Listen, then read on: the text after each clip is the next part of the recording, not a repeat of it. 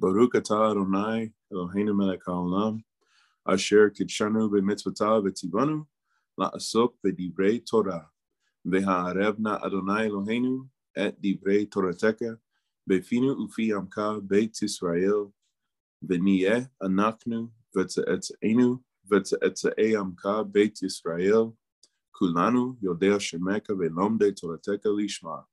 Baruch atah Adonai Hamlamed Torah le'amo Yisrael. Baruch atah Adonai Eloheinu melech haolam, asher bachar banu mikol ha'amim ve'natan lanu et Torato. Baruch atah Adonai noten ha-Torah. Amen. Yehi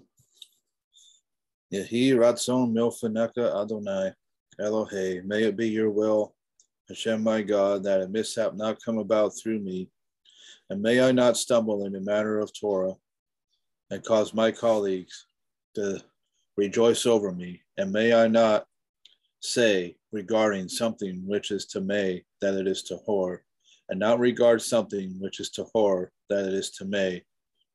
And may my colleagues not stumble in the matter of Torah, and I rejoice over them. For Hashem grants wisdom, from his mouth come knowledge and understanding of God. Unveil my eyes that I may perceive wonders from your Torah. Amen. Amen. We want Mashiach now. Well, got my voice back. Baruch Hashem. Last week, Shlomo held it down. So together we shall, Bezrat Hashem, head into Parshat Vayeshev. This is my Torah portion. Super excited. Lots of good things in this Torah portion. And as our fellow Haver and Torah study leader, Yosef, has shared, he was speaking about this being about Mashiach ben Yosef. This Torah portion, Parshat Miketz, and on through the rest of Bereshit. So, yes, the first book of, Bereshit. Then we're going to get into Shemot. So, anyway, without further ado, I'll hand it over to Shlomo. Amen. Yes, indeed. So, rumination 9. Where will the righteous spend eternity? In heaven? Dun, dun, dun. Drum roll, please. Love it. This really does deal with more of the Neo-Platonistic thought that we find in Christian theology.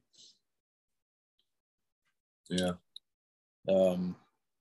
Particularly the rapture doctrine.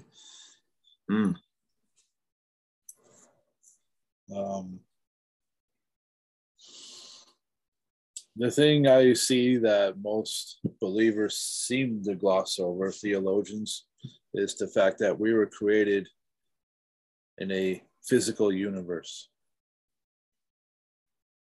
That we were created here on earth. After everything Hashem created, he placed us here. So, can we truly live in heaven as they keep maintaining? Wow. Were we created for that purpose?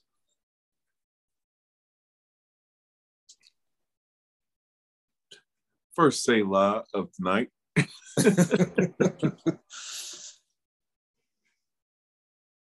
Is that really ever taken into consideration, though? Like what you just mentioned? I have never heard it dealt with before, not until I got to this rumination. And I had to sit and think about it. And then I had to read the Tanakh. Yeah. And then I realized there are a number of verses that tell us where we will be. But you know, when we exclaim, we want Mashiach now, right? Well, yeah. I would add to that, I want to be where he is. And where is Mashiach going to be? Where is his kingdom going to be? More questions, because the answers are in the questions. Mm-hmm. If you just know where to look. So are we going to start with Yochanan 17? The priestly prayer. No, wait. 14. Yes. Where it says in verse 2, Pasuk, it says, in my father's house. Oh, the Beit HaMikdash. There are many dwelling places. If it were not so, would I have told you that I am going to prepare a place for you? If I go to prepare a place for you, this is verse 3, I will come again and take you to myself. This is exactly what you just said. It says, so that where I am, you may also be. Key verse, number 4. And you know the way to where I am going. That's the answer to the rumination question. At least that's what my thoughts were when you said that. Yep. I like what he says at the beginning. Don't let yourselves be disturbed. Trust in God and trust in me.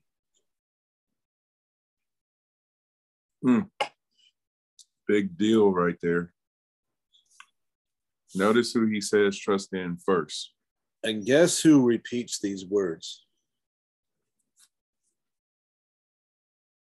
Shaul and Thessalonians. Oh, nice.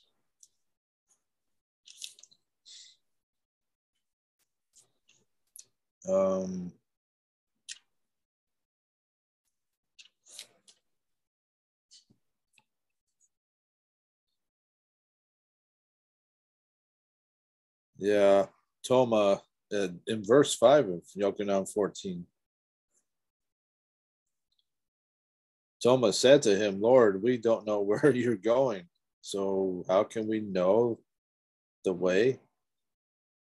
This reminds me of when they asked him about the bread incident. He's like, who gave him bread? Remember when he was with the woman at the well? And that's when Yeshua says, Anoki ha-darak veha imet veha kaim. See, Establishment.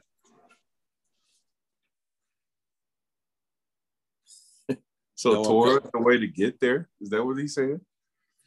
Yeah, and we know the Father is the Torah.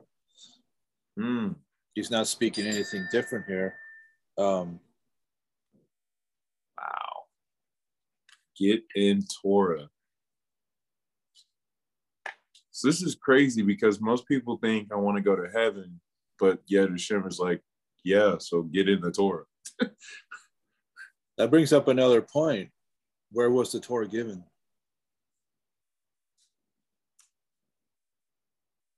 Wow. Because you think about it, the commentary by Midbar, it says the Torah was given in an ownerless place in the wilderness. In the Kabbalah, it is the descending Atzmus and the ascending Yesh. Moshe ascended Sinai, but it was still here on earth. It's Hashem that told Moshe in Exodus 19, in 3 days I will descend upon the mount. It was at that time that he gave the Torah, that he spoke. The beginning of his revelation. Yeah. Here on earth. From the world of emanation, the world of Atzilut, the Atik Yomim.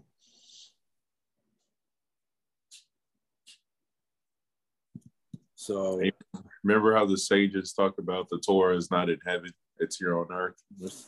Uh-huh. And so that's how we're able to make halakha. That's actually binding. Or when the Sanhedrin was here, we did that. But I also think about Sulam Yaakov, because really that's the ultimate picture, is heaven and earth united. And Sulam and Sinai have the same gematria, 130. Right. So, oh my goodness, because that's Adam and Yaakov, the 130 years to come. Where is it?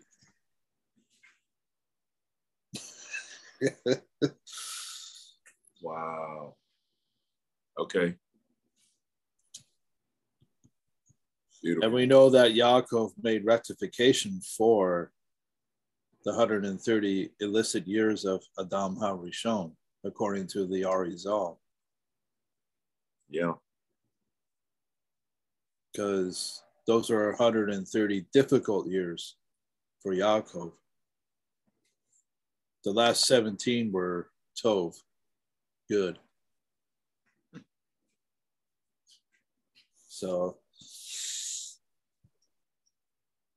the other thing is, they keep maintaining, we're going to be in heaven, and yet can you reside with the Ein Sof, wow, the infinite nothing? See, such statements are devoid of the understanding of who and what Hashem is. Yep. And that is, it's an act of Tzimtzum, the fact that we're here. The morning prayers, Shnei Amar, Baruch She'amar, blessed is he who spoke, blessed is he who maintains creation, blessed is he who has mercy on the creatures, and so forth.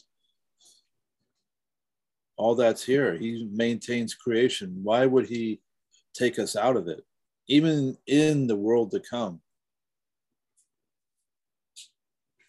it would be here. Just and the whole world being transformed into Israel. Yeah.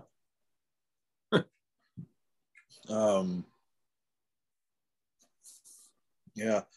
Traditional Christianity has never said anything differently. In most Christians' minds, it has always been about heaven. But does the Bible actually say that? No, it does not. Ironically, it is Greek mythology that promotes this notion. Christianity seems to have adopted it as part of the Hellenization of the followers of Messiah in the 2nd century. So Christian theology really has become the epitome of what we fought against during Hanukkah. Mm-hmm. Wow. The other thing is, in their evangelistic attempts to get Jews to convert to Christianity, that is nothing more than a form of syncretism. My goodness. Still fighting the Greeks. To this day. Yeah, and yes, folks, Hanukkah is a week away. Get you some.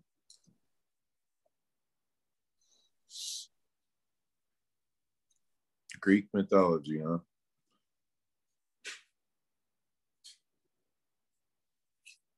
Yep. And Greek mythology has all those gods up there in Olympus, some sky place, We all grew up with those myths. Oh, yeah, heaven. The gods in heaven. All Zeus and all them, Wow. Good night. Getting a very disturbing image. Yeah, I have that dichotomy in my head since I first went over this rumination. I said, I had to ask myself the question. I had to be really honest with myself. I said, are they really willing to tell the truth? And 30 years of being in Pentecost, the answer to that question is just simply no. Takes courage. Takes being willing to lose things let go of things that are lies. Yep. Using it as a security blanket, theologically speaking, of course. But historicity, that's another matter. That's even more disquieting. Yeah, it's like you can't change reality, you can't change facts. I mean, I guess you can. You can be oblivious to it. Stick your head in the sand, but that can only last for so long. Yeah. I'd rather face the truth of a situation than go on sticking my head in the sand, and I'm glad I did, Yeah. Me too. Because people are so programmed. It's like in Kabbalah of the Adamic Messiah, this alien code got into the perfectly hermetically sealed laboratory of Gan Eden, and it shifted our consciousness to a reality that was not our own. Yeah. I think, was it you and I that did this, or at least on one of the podcasts on Shummerman Anchor, that we were talking about what normal is. And normal is Shabbat is the 7th day of the week. Normal is eating kosher. Normal is celebrating Sukkot and, all the biblical holidays. That's normal. And so it's just crazy to think about the fact that so much of what people are taught, especially believers in the Messiah, is alien code. It's Avodah Zarah. Yeah, I mean, it's I'm just thinking about where I'm at in this book.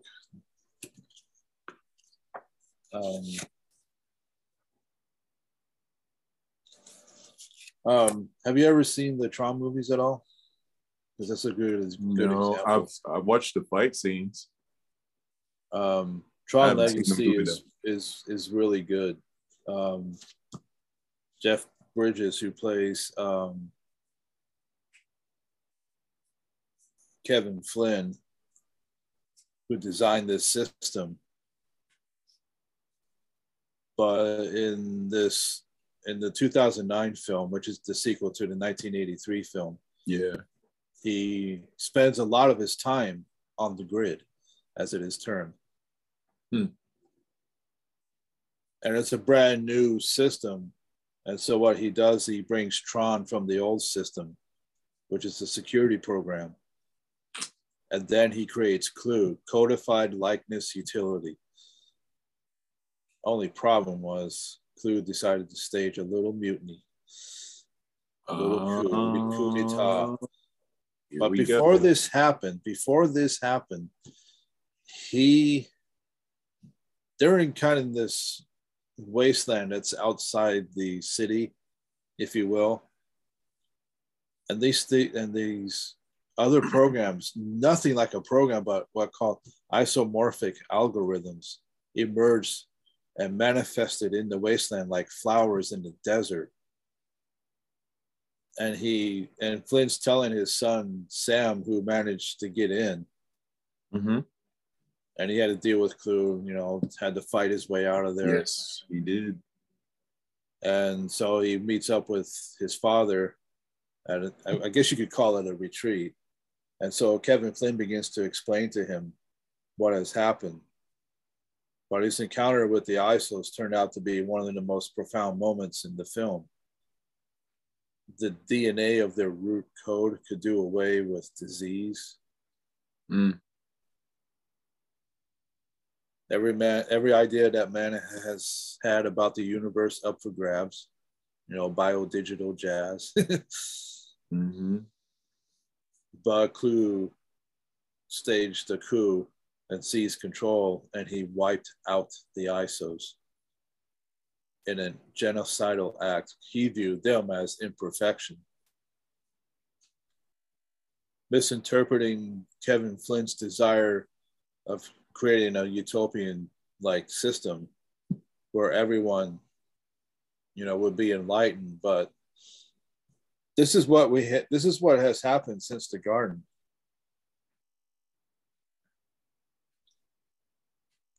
You know, is this really good? Is it really bad that we're dealing with? Mm. You know, is what the Nakash did really evil? Classified as evil. He deals with that in this book, you know, the Kabbalah of the Adamic Messiah. You know, what we perceive to be good and evil. But getting back to the point about, you know, where are we going to be? Yeah. Is that this reality that's been created is like the Matrix. We've been plugged into it. We don't even know. We really are in the Matrix right now. This isn't the real thing. You know, it's not the reality that Hashem created prior to Adam's dimensional collapse from the hypercube. Right. Down to the 3-dimensional cube, which does not permit us to even comprehend the hypercube, the 4D. But when you have the 70 faces, that gives us there. The 70 faces of the Torah, you know, Shebapim, give us a silhouette of the 4D. Yeah. So, which, by the way, I'm looking forward to reading that book. Get you some. I sent the email. I said, "Hey, Rabbi, it's been 10 days. Can you send it to this address to these 2 people?"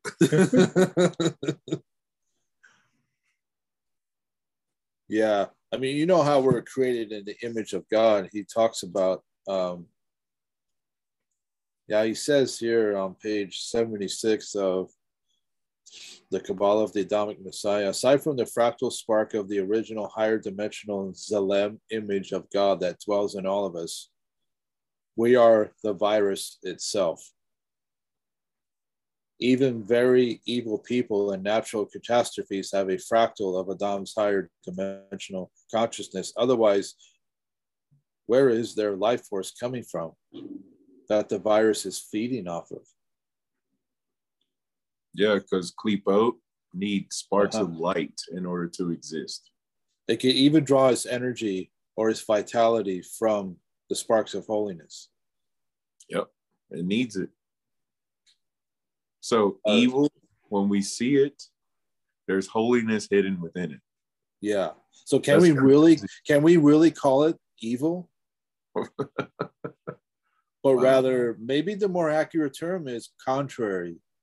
To the will of Hashem. Contrary to the will of Hashem. To Hashem's original intent. This is what the Torah ultimately presents us with. It doesn't have to say that, okay, this is the world to come. This is what it looks like. No, it is describing the world to come. It is the original code of the consciousness of Adam, Kadmon, manifest in Adam HaRishon.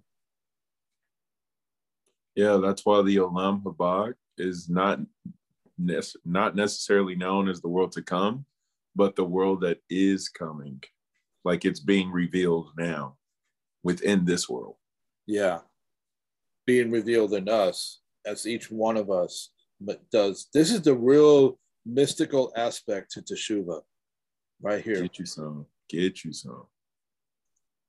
It's a lot deeper than most people realize. I was reading Rebbe Nachman yesterday. Actually, me and Yosef were going over it because I was sharing with him some of the things I've been encountering since I've been studying it. And there is Likutei Moharan, volume 163, where he talks about Teshuvah based on perception. We know how David says, you know, in Psalm 51 that my sin is ever before me. Right. How we always say, I've sinned, I've transgressed, you know, I've done evil. But at that particular moment, Rabbi Nachman says we have to be careful that our heart is not divided in any way. Mm.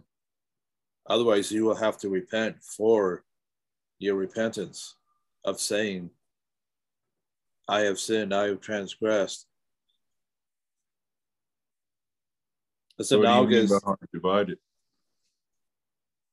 That is ulterior motives. Oh my goodness. Okay. Yeah. So in connection with this, the rapture would seem to be an ulterior motive. Oh, absolutely. So because are they, you know what that ulterior motive is? Anti-Semitic. it's theology. Because it says all the Christians will be taken away and the Jews will be left behind. That's what's hidden. That's hidden in there. Yeah. Yeah, that is not cool. No, it's not. It's, again, most Christians and pastors don't want to face that. They know how disquieting it is, because they're in the klipa of Esau. Mm-hmm. They're like, their eyes are like shrouded, you know, they're not physically, but, you know, spiritually speaking. Fish scales. You know, that's a good analogy, you know, Shaul, Acts Mm-hmm. chapter 9. You know, when he did teshuvah that day in Acts 9, and those fish scales came off, he did teshuvah la Torah. He didn't start no religion. Nope. And there are some who say that in Acts 11:17, I believe it is, where they think it says, and they were first called Christians there. That's incorrect. Right. Because even in the Aramaic Peshitta, you have the word Christian. Yeah. That's the Aramaic word for Amim HaDorek, believers of the way. Get you some. See, that's what those Talmudim saw themselves as. Yeah. Returning who is the way? Yeah. Mashiach just said it. You know, we just read it. Yochanan 14. Yeah. In John chapter 5, verse 39, if I remember right, I'm come in my Father's name and you don't receive me. The name is Derek. Get you some. My goodness. Side note, the Jews are called believers and children of believers, which is ma'amim. And when you take someone under your wing and you teach them Torah, they are a B'nai Torah. Pirkei Avot 5:21, he who leads the people to righteousness. So just a reference on what you mentioned about coming to Father's name, it's Yochanan 5:43. So yeah, there you go. But that whole chapter, though, really, yeah. Like if you just learn Yochanan 5, I mean, not that you can ever really get Mashiach, but I mean, you'll be doing pretty good if you got that one chapter. Yeah. And also, I've been studying this lately. Yeah. By the way, I love that picture you shared with me last week. Oh, yeah. What you got for us today?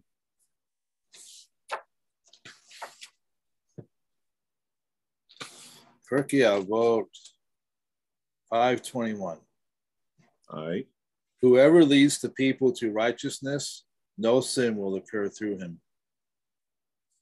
Whoever leads the people to sin will be given no opportunity to repent.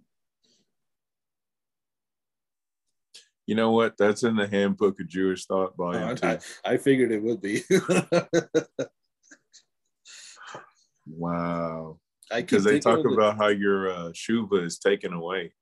You forfeit your olam haba is what it's called. Goodness. Heavy. Moses was righteous and led the people to righteousness. I mean, I'm reading this within the context of this rumination. Why? Because where are we going to be? Where are we being led to? And where are we leading people to? And others, yes, absolutely. You know, those who you're taking under your wing and you're teaching them Torah.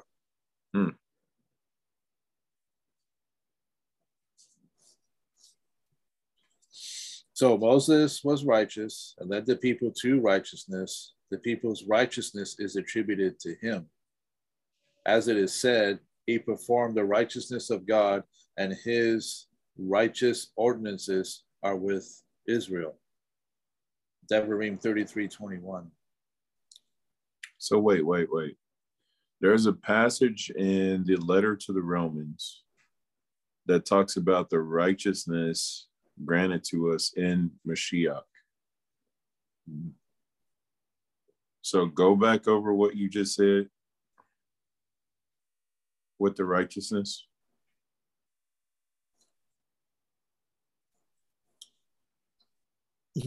Okay, so whoever leads the people to righteousness, no sin will occur through him. Whoever leads the people to sin will be given no opportunity to repent. Moses was righteous and led the people to righteousness. The people's righteousness is attributed to him.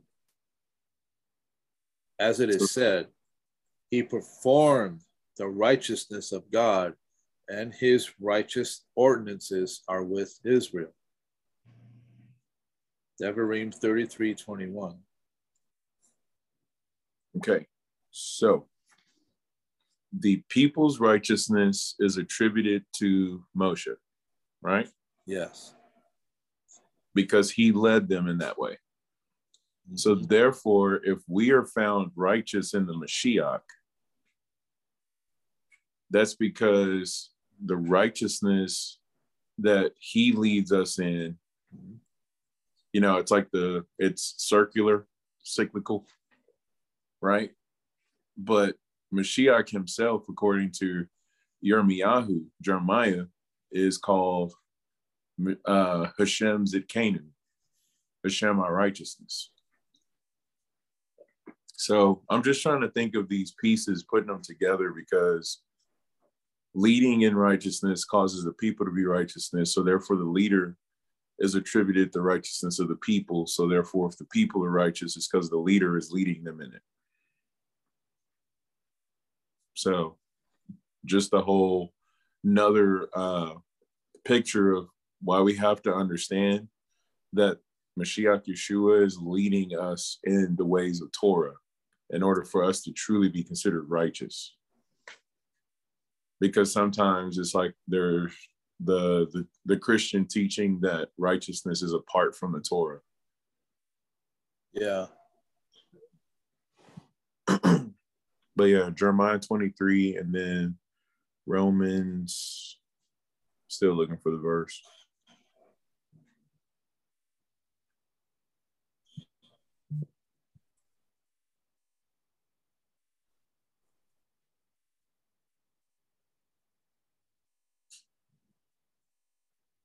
Oh, it's not even that. It's 2 Corinthians 5:21. Oh, that makes sense. I wouldn't expect that. Same chapter and verse. Romans 4:24. Oh, okay. Wow. So Jeremiah 23 with 2 Corinthians 5 and Romans 4. What a combo. Oh, and don't forget Pirkei Avot 5:21. Yeah. Yeah, wow. Romans 4:24, they were written also for us who will certainly have our account credited too, because we have trusted in him who raised Yeshua, our Lord, from the dead.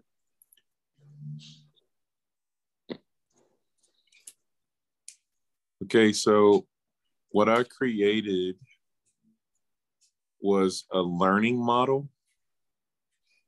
And this is like a perfect example of how to use this. I'm going to share my screen with you, even though I know on the audio, people won't be able to see this, but as a nifty little concept of what we just saw. How do I do this share screen thing? Oh, share content. Okay. Start 3, 2, 1. So check this out if you can visualize it. So you know how we have the Magen David, right? Can you see that?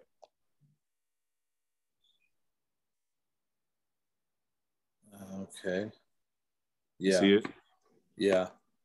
Okay. So what I was teaching people is that as you're learning and studying different concepts or different commentaries, you can take like a centralized point and either put it like right here in the middle of something, like in the middle of the Magen, like in that open section. And then around it in the triangles, you can put all your different points. So like, for instance, we're talking about righteousness. If you imagine in this open section of the Magen, write righteousness in there. And then in these little triangles, you can put Pirkei Avot 5:21. You can put Jeremiah 23:6. And another triangle, put 2 Corinthians 5:21. And another one, Romans 4:24.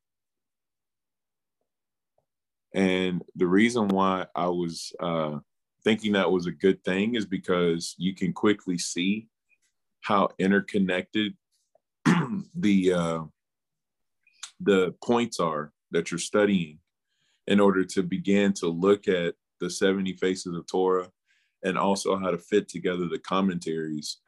And a lot of times it's easier for us in our linear mind to think, oh yeah, these match, because they're all saying the same thing, like the Gerazah Shavah. But even when commentaries contradict, like when Ramban says something, but then Rambam says something else, you can still take those points and put it around it and find out where they actually intersect and where they bring in and fill in the gaps of the tapestry. So anyway, that may be a long way from what we were talking about, but just sharing with you what I was doing in my head while we're talking about these points, because I never thought about righteousness in that regard, that it really is the connection of the leader and the followers, and like the way that the righteousness flows and works. So yeah, I was listening to this podcast the other day, the Ethics Podcast by trying to with Rabbi Yaakov Wolbe. Wolbe? Yeah. Torch guy? Houston? Yep. I believe so. He's insane. Yeah, I just sent that to you. So he's insane. In this one, he talks about the last one, his most recent multi-level marketing of mitzvos. Bro. Here's the thing. You teach somebody Torah. They start doing mitzvos. Those mitzvos get credited to you. And they take someone under their wing, and it keeps spreading out like a pyramid, so to speak. All those people doing mitzvos, and they keep coming back to you, and you're part of the pyramid, and the mitzvos that you do bring credit to someone else. Good night. It brings every mitzvah we do benefits us for all eternity. Our sages reveal to us that each mitzvah creates an advocate who vigorously fights on our behalf and defends us in front of the heavenly court. Mitzvahs are great assets to have. In this podcast, shameless plug, we discovered that there is a way to game the system to unlock myriads and boatloads of mitzvos for a relatively inexpensive cost.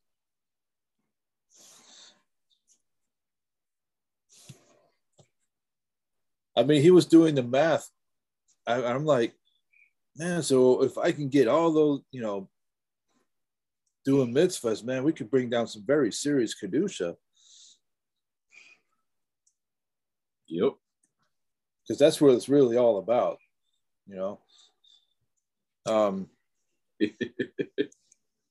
But again, the point is that we do these mitzvahs here on earth, in the physical world.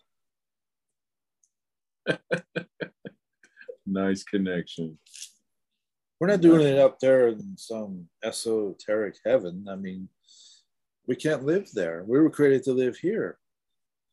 Wow. It says in Zechariah, and the feet of Messiah will set foot on the Mount of Olives. Whether that's literal or, okay, there we go. So I took Zedek, put it in the middle, like for righteousness. Yeah. Then I put my little verses around it. Nice.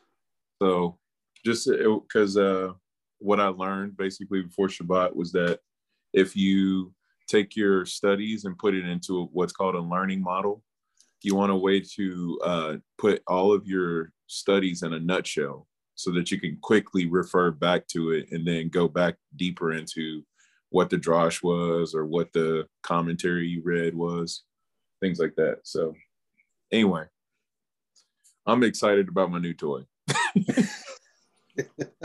So sorry to take over the podcast and share it. But yeah. No, it's quite all right. It's nice having you back anyway. So that's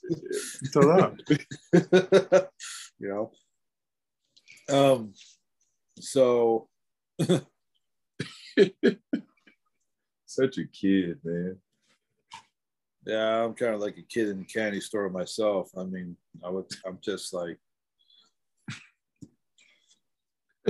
I love Jewish thought. I've pretty much jettisoned all the Neoplatonism, Amen. It just simply makes sense. Mm-hmm. It does. Common sense, Unfortunately, Christianity seems to have adopted it, the Hellenization, as part of the Hellenization of the followers of Messiah in the 2nd century. And kind of a side note, Hashem despises syncretism. Does he really? Absolutely. Sorry, that was sarcastic. My bad. I know. Stop that. No, the Bible speaks of the righteous spending eternity with Messiah where he is. And he will be King Mashiach, ruling in where? Jerusalem.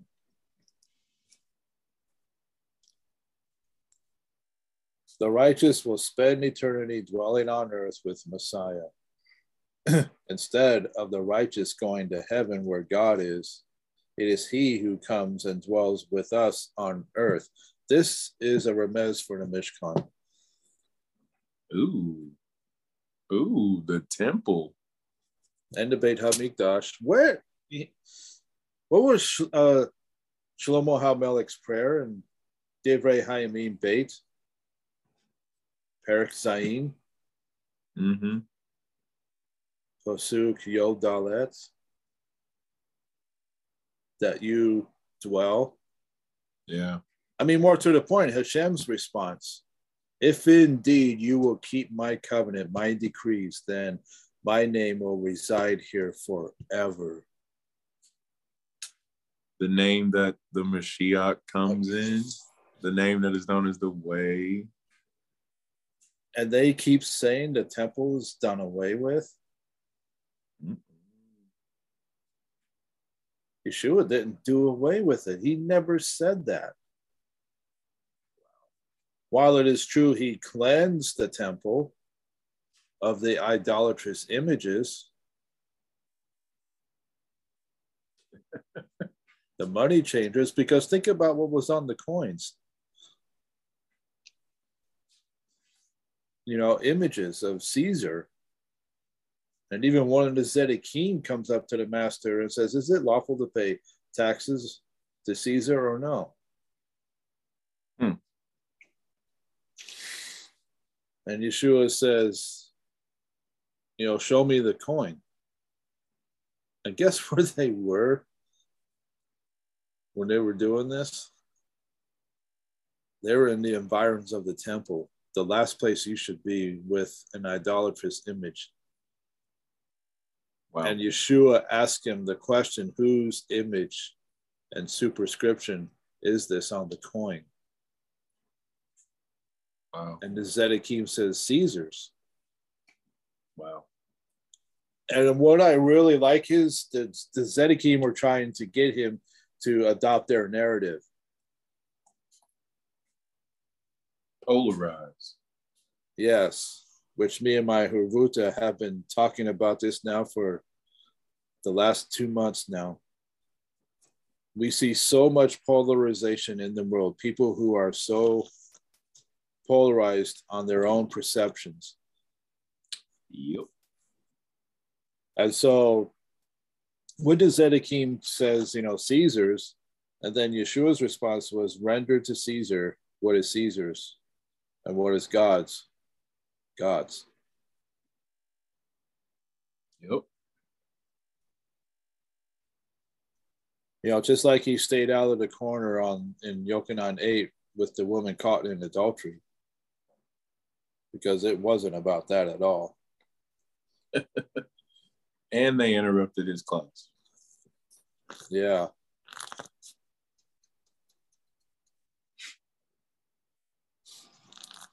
And all this was happening on earth. Messiah comes to earth and does all this. So wait, the Messiah came from Shemayim because we're going to need to be here on the earth and not hidden away in Shemayim. Mm-hmm. Wow. The righteous will spend eternity dwelling on earth with Messiah. Instead of the righteous going to heaven where God is, it is he who comes and dwells with us on earth. That is what the Bible teaches. How odd that most people don't know that. It is one more pagan thing that we inherited.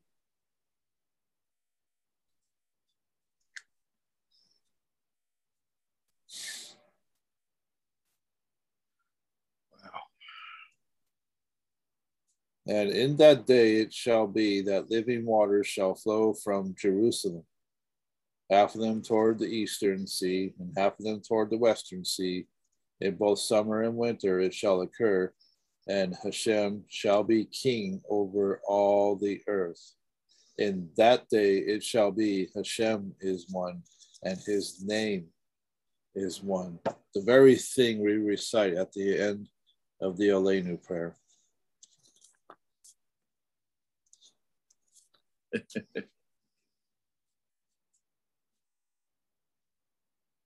Then I, John, saw the holy city, New Jerusalem, coming down out of heaven from God, prepared as a bride adorned for her husband.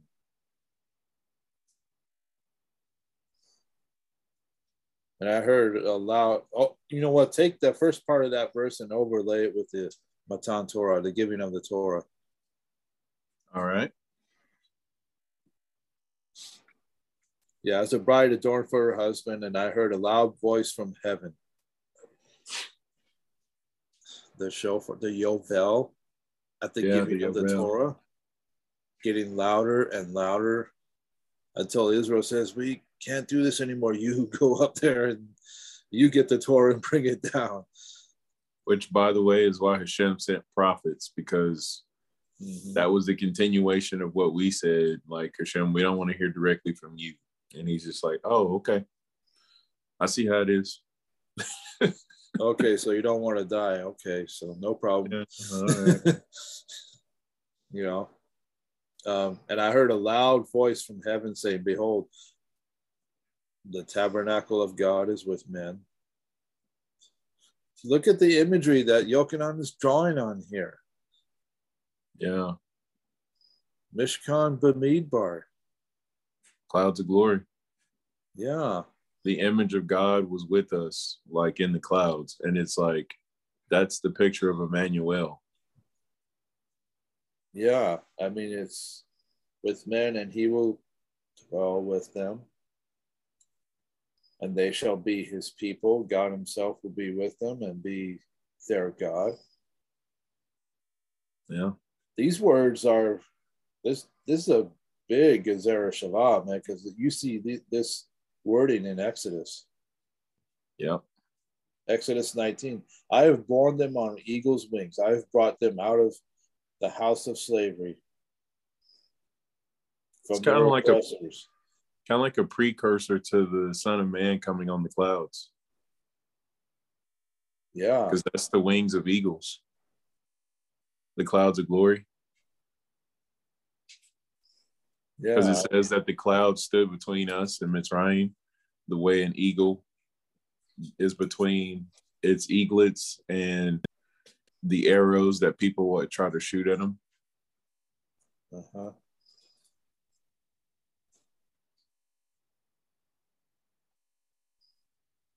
Like Yeshayahu 60, well known, arise, shine, Yerushalayim, for your light has come. The glory of Adonai has risen over you.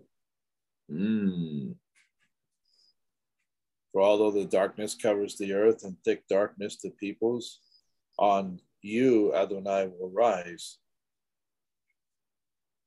Over you will be seen his glory. Nations will go toward your light, and kings toward your shining splendor. Then there's 66. See, Yochanan draws on this chapter too.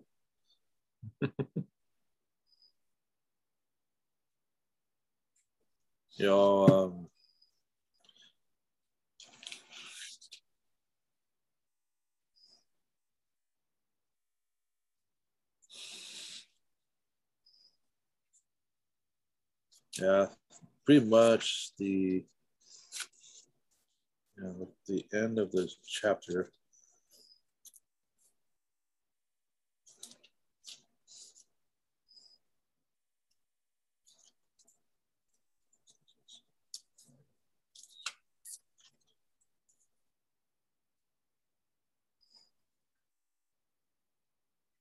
Yeah, this is Yeshayahu, 66. Heaven is my throne, says Adonai, and the earth is my footstool. And I'm reading from the CJB. What kind of house could you build for me? What sort of place could you devise for my rest? Didn't I myself make all these things?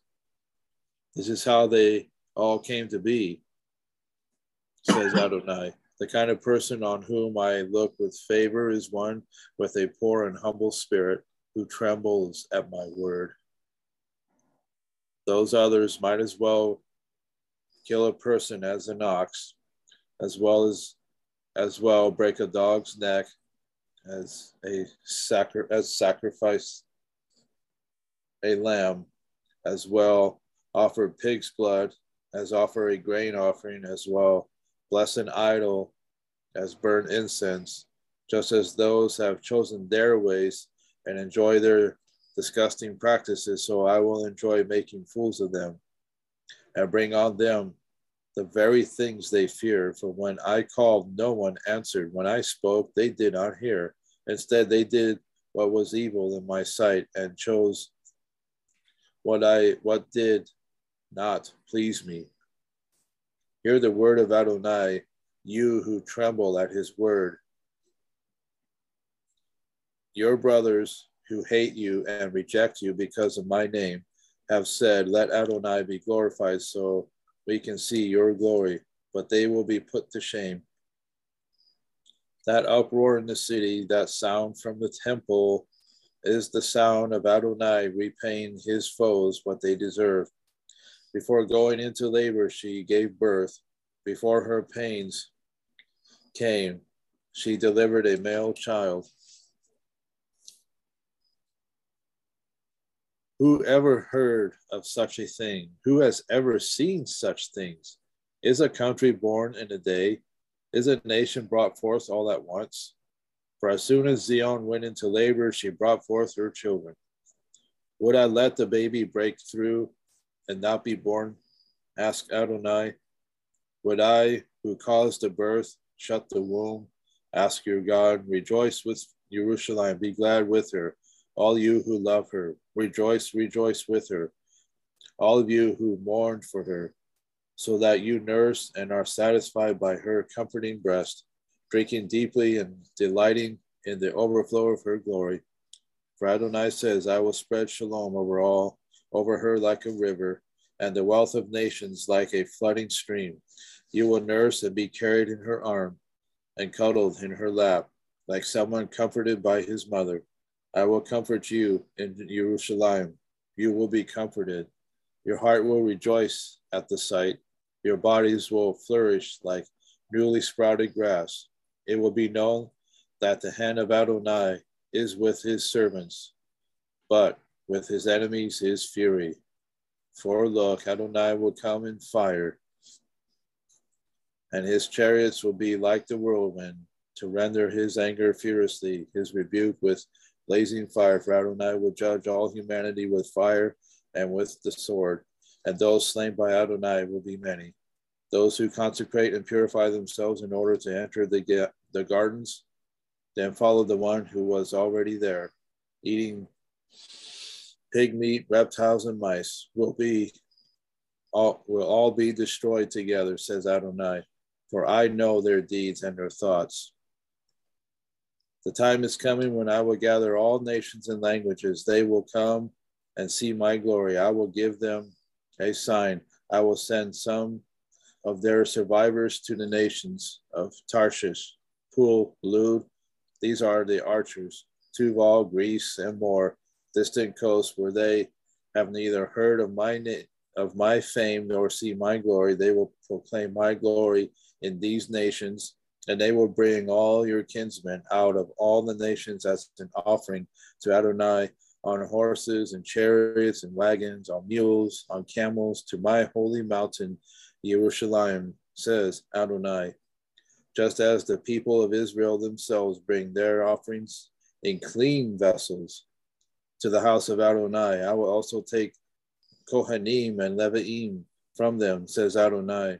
For just as the new heavens and the new earth that I am making will continue in my presence, says Adonai, so will your descendants and your name continue. Every month on Rosh Chodesh and every week on Shabbat, everyone living will come to worship in my presence, says Adonai. As they leave, they will look on the corpses of the people who rebelled against me, for their worm will never die and their fire will never be quenched, but they will be abhorrent to all humanity. And all that takes place here on earth. Yep.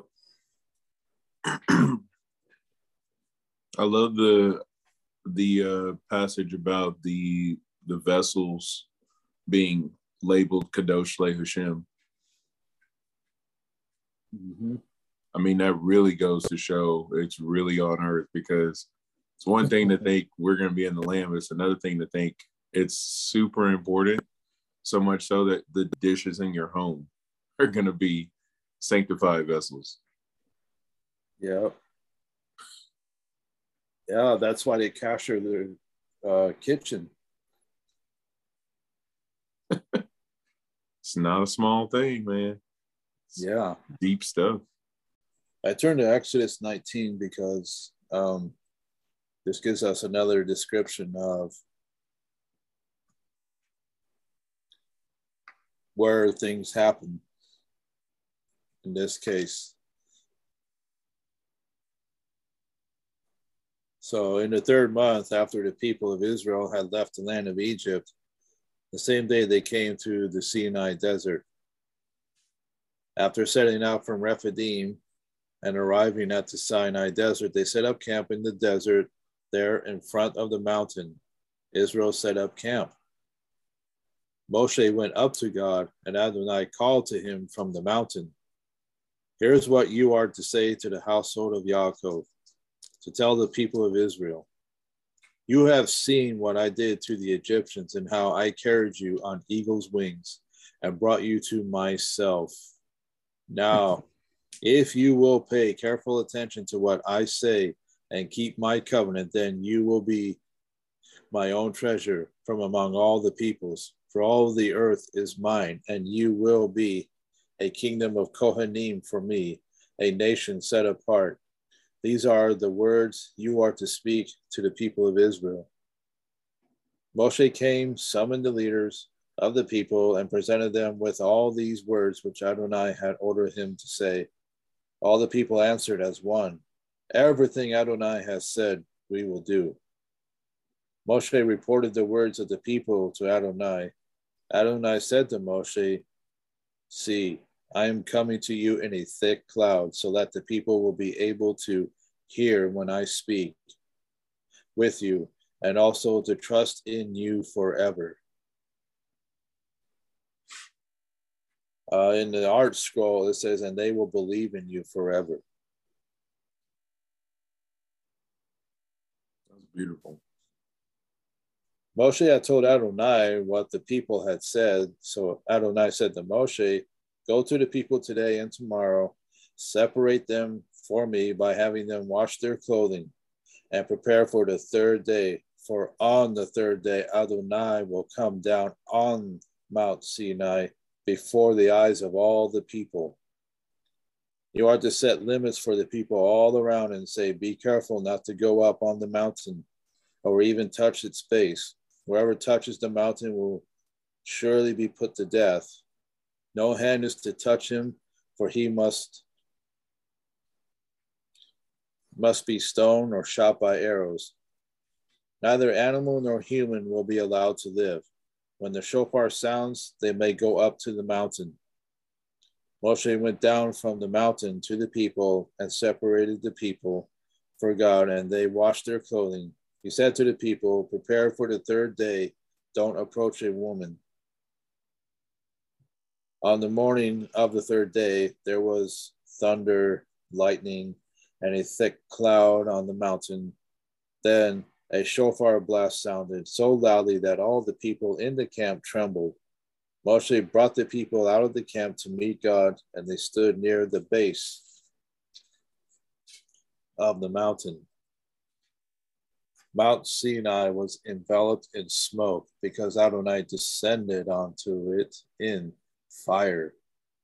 Its smoke went up like the smoke from a furnace, and the whole mountain shook violently. As the sound of the shofar grew louder and louder, Moshe spoke, and God answered him with a voice. Adonai came down unto Mount Sinai to the top of the mountain. Then Adonai called Moshe to the top of the mountain, and Moshe went up. Adonai said to Moshe, go down and warn the people not to force their way through to Adonai to see him. If they do, many of them will perish. Even the Kohanim who are allowed to approach Adonai must keep themselves holy. Otherwise, Adonai may break out against them. Moshe said to Adonai, the people can't come up to Mount Sinai because you ordered us to set limits around the mountain and separate it. But Adonai answered him, go get down. Then come back up, and you and Aharon with you. But don't let the Kohanim and the people force their way through to come up to Adonai, or he will break out against them. So Moshe went down to the people and told them. And again, we have presented with the narrative that this is here on earth. This is Hashem descending down. It's not us going to him. It's him coming to us.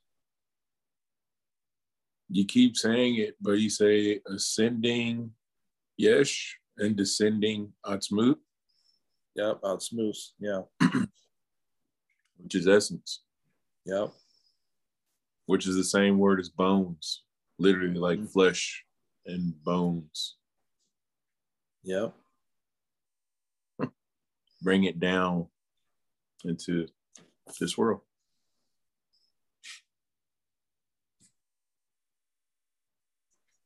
And then it reminds me of one of the master's parables of the tares and the wheat. Oh, yes.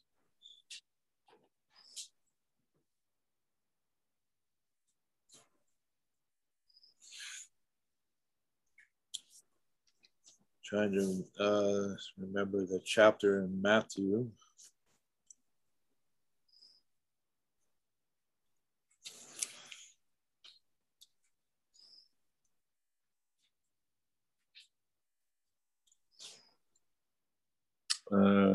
Three? No, this is not the parable, though. Hang on.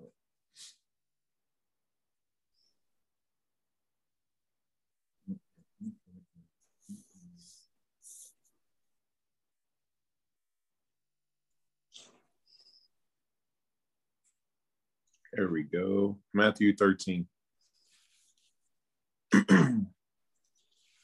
Starting around 24. Alrighty. Yeah. Yeshua put before them another parable. The kingdom of heaven is like a man who sowed good seed in his field. But while people were sleeping, his enemy came and sowed weeds among the wheat, then went away. When the wheat sprouted and formed heads of grain, the weeds also appeared. The owner's servants came to him and said, "Sir, didn't you sow good seed in your field? Where have the weeds come from?" He answered, "An enemy has done this." The servants asked him, "Then do you want us to go and pull them up?" But he said, "No, because if you pull up the weeds, you might uproot some of the wheat at the same time. Let them both grow together until the harvest, and at the harvest time, I will tell the reapers to collect the weeds first and tie them in bundles to be burned, but to gather the wheat into my barn."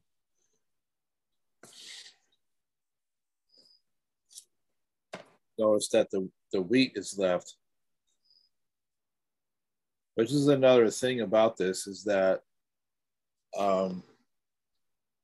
like you pointed out earlier, that Christianity seems to think that the righteous will be taken out of the world and at least the Jewish people behind. But we're forgetting one thing, and that's the Jewish people are righteous.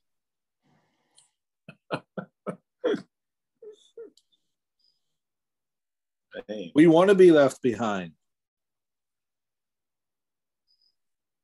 See, it's all backwards. Alien code. Yep.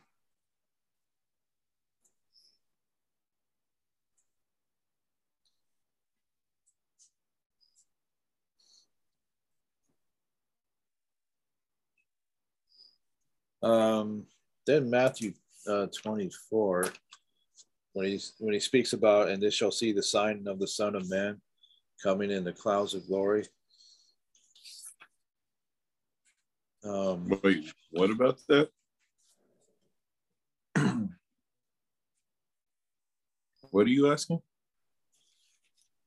I think in Matthew 24, when he talks about, yeah, there it is in 24:30. "Then the sign of the Son of Man will appear in the sky, and all the tribes of the land will mourn, and they will see the Son of Man coming in the clouds of heaven with tremendous power and glory.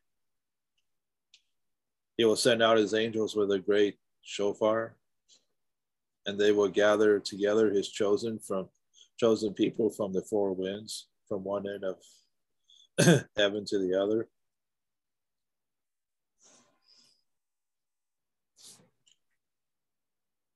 Here on earth.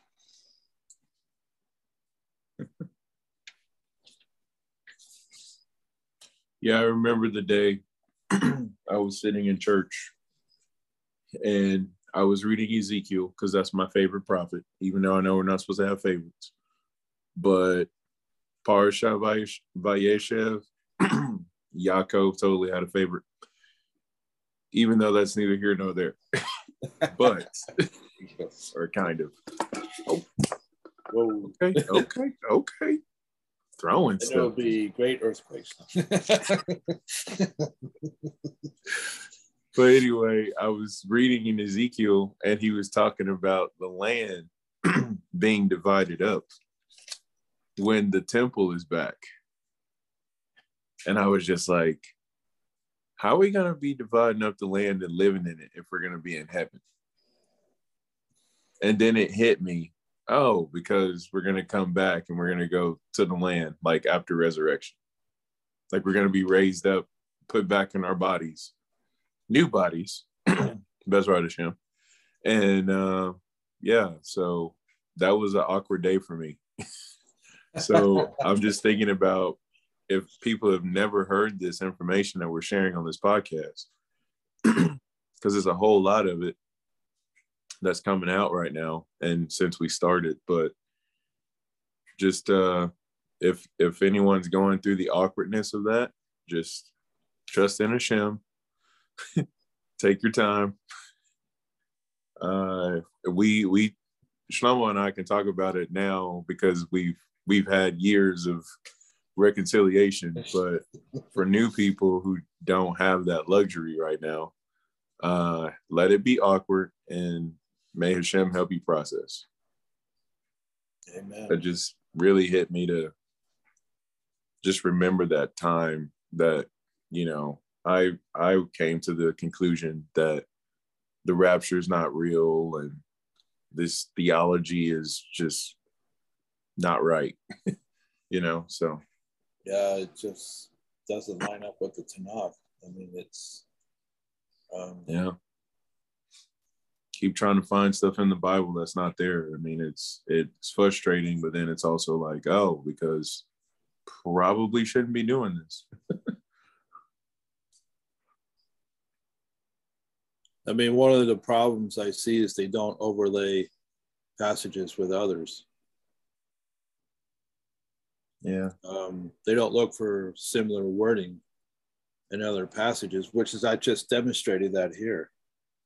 Because I was all over the place, as you see, connecting passages one after the other. Mm-hmm.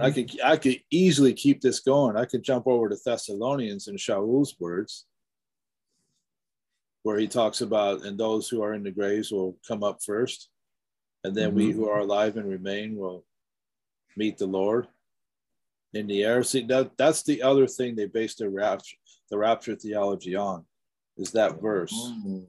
Coming up in the air. But the thing is, in Zechariah, it just says,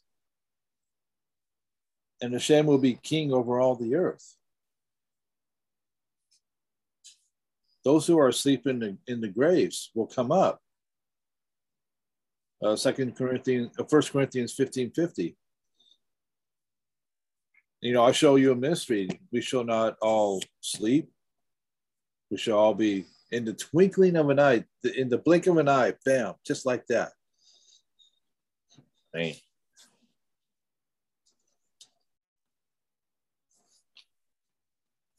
Because here's the thing, Shaul uses as a template for that the resurrection of our master.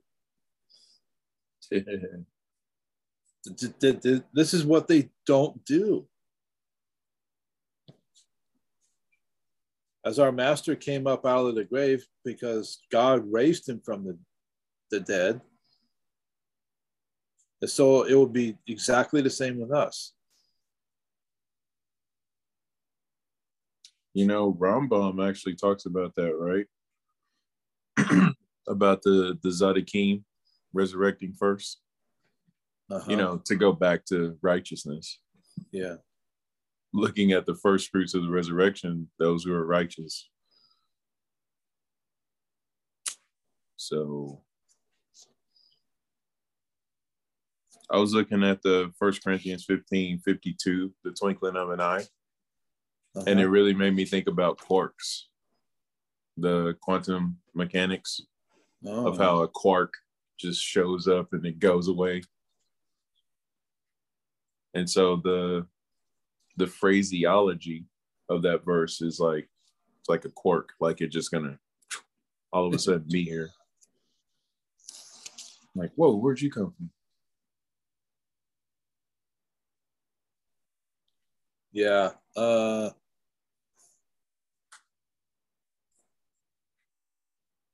What's interesting, David Stern has connects the resurrection of the dead with the holy days.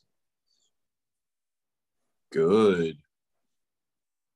Rosh Hashanah being the first, because we know that Yeshua, in obedience to Pesach, showed us that part. But what's left is Rosh Hashanah, Yom Hadin, then Yom Kippur, and then Sukkot.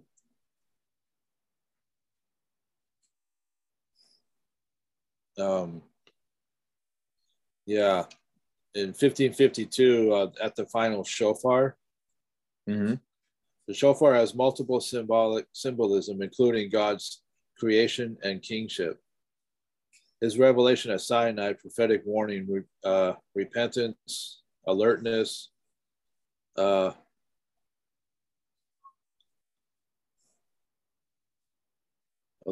battle, Abraham's offering of Yitzhak and its connection with God's mercy, the ingathering of God's people in exile, final judgment, and resurrection. 1 Thessalonians 4:16 and Revelation 8:2.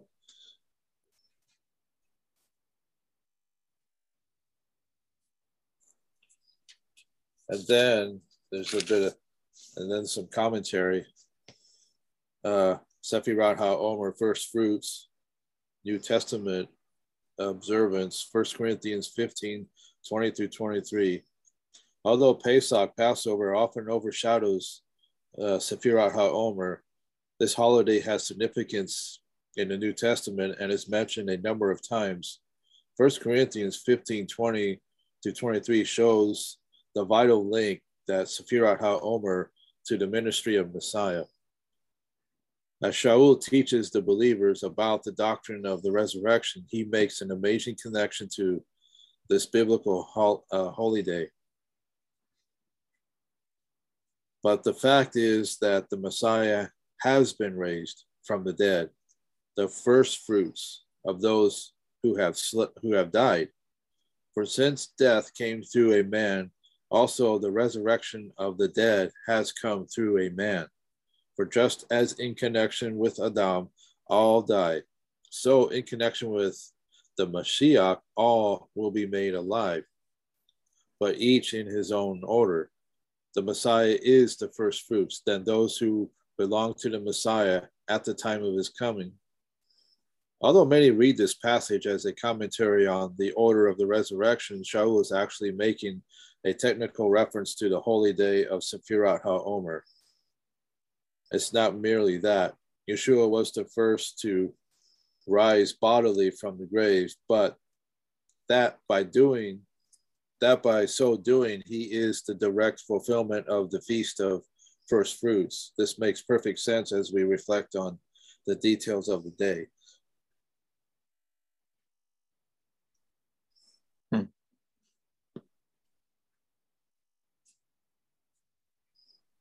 There's a little bit more. Shaul quite possibly wrote this letter between Pesach and Shavuot during the season for presenting the first fruits of the harvest at the temple. Or he could have been writing it during Tishrei, which is when we're reading. Yeah. Or Parsha, or during Elul headed to Tishrei when we're reading the Parsha about bringing the first fruits in, Parsha Kitabo. Which, by the way, that Parsha is connected to Pesach intrinsically because Baal HaTurim says, when do we bring the first fruits in the basket that we read about in Devarim 26? Or, around that passage. I think it's 28, somewhere around there. But it's Parsha Kitabo. Well, we bring that fruit during the week of Pesach. Mm-hmm. So we're literally reading about Pesach as we're going into Rosh Hashanah. It's crazy. Well, the thing is, based on a little research I did, that Pesach fell on the fourth day of the week. Nice. In our master's day. And he was crucified the following day, buried the same day. So there's your 3 days and 3 nights. But what's mistaken about in Christianity is he did not walk out of that grave on the morning of the first day of the week. No, he walked out on Saturday night. Havdalah. Think about it. The same time Adam walked out of Gan Eden. Yeah. Yeah, I've got some more here.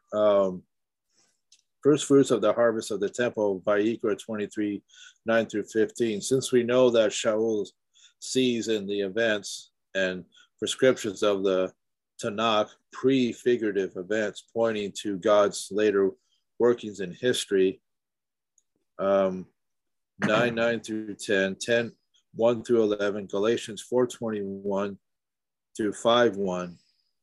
It is not surprising that he sees Yeshua's resurrection as the first fruits of the larger harvest to come. Verse 23, John 14:3, 19, the second half of verse 19 to 20, Romans 8:29. Kastan, God's appointed times, 55, which is a commentary is referring to. And see Sephirat HaOmer, first fruits, Leviticus 23, 9 through 14, John 12, 23 through 32, and 1 Corinthians 15, 20 through 23. Yes, Deuteronomy 26 is the Pesach reference to the first fruits basket. Yeah. You bring to Yerushalayim.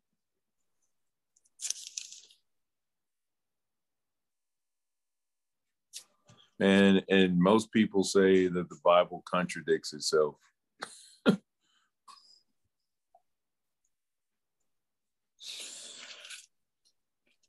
Wow. That points more to misinterpretation. Yep, unfortunately. Yeah, so with all these verses that I've read, it should be abundantly clear that all of this takes place here. You know, this is the narrative that Scripture is presenting. This ain't me, you know. I'm just applying what the sages do in the Talmud. Like I didn't punch anybody. They just ran into my fist. You know, it's... Goodness. Yeah. You're going to have to put your hands behind your back and watch your head as you're getting into the car. And not like our politicians did with Vietnam, trying to fight the war with one hand tied behind their back. Man. That's what they used to say about that. So it should be abundantly clear that these things happen here. Oh my gosh. Man. Yeah. Although it may not matter to you where you spend eternity, in heaven or on earth, consider this. Your perspective of the land of Israel and the city of Jerusalem is affected by this.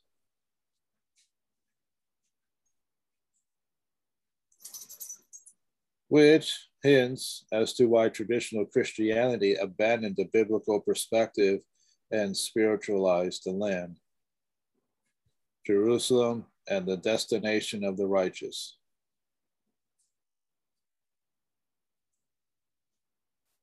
For reasons that are not flattering.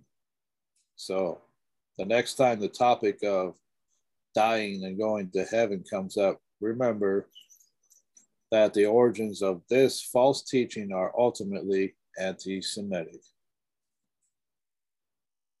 Dun, dun, dun.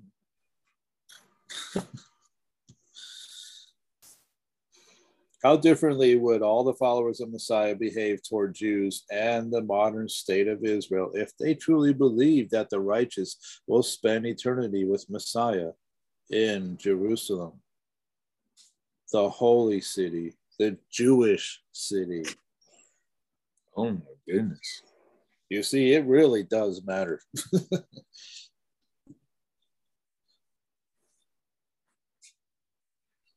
Well, that got exponentially awkward. And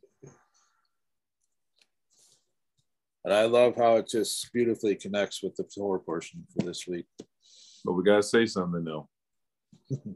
Because one of the things is, if you tell someone you're Jewish, they go, but do you believe in the Messiah? Oh. Yeah, that's the first thing out of their mouth. And I would say, you know what? They are more messianic than you are. Or we could say it in a nicer way. Or they understand Mashiach better than you because they are not clinging to an idolatrous theology because you have made a God in your own image. Calm down, big brother. Yes, all of that. But I just want to say that what we just read at the end of the rumination about the followers of the Mashiach. Yeah.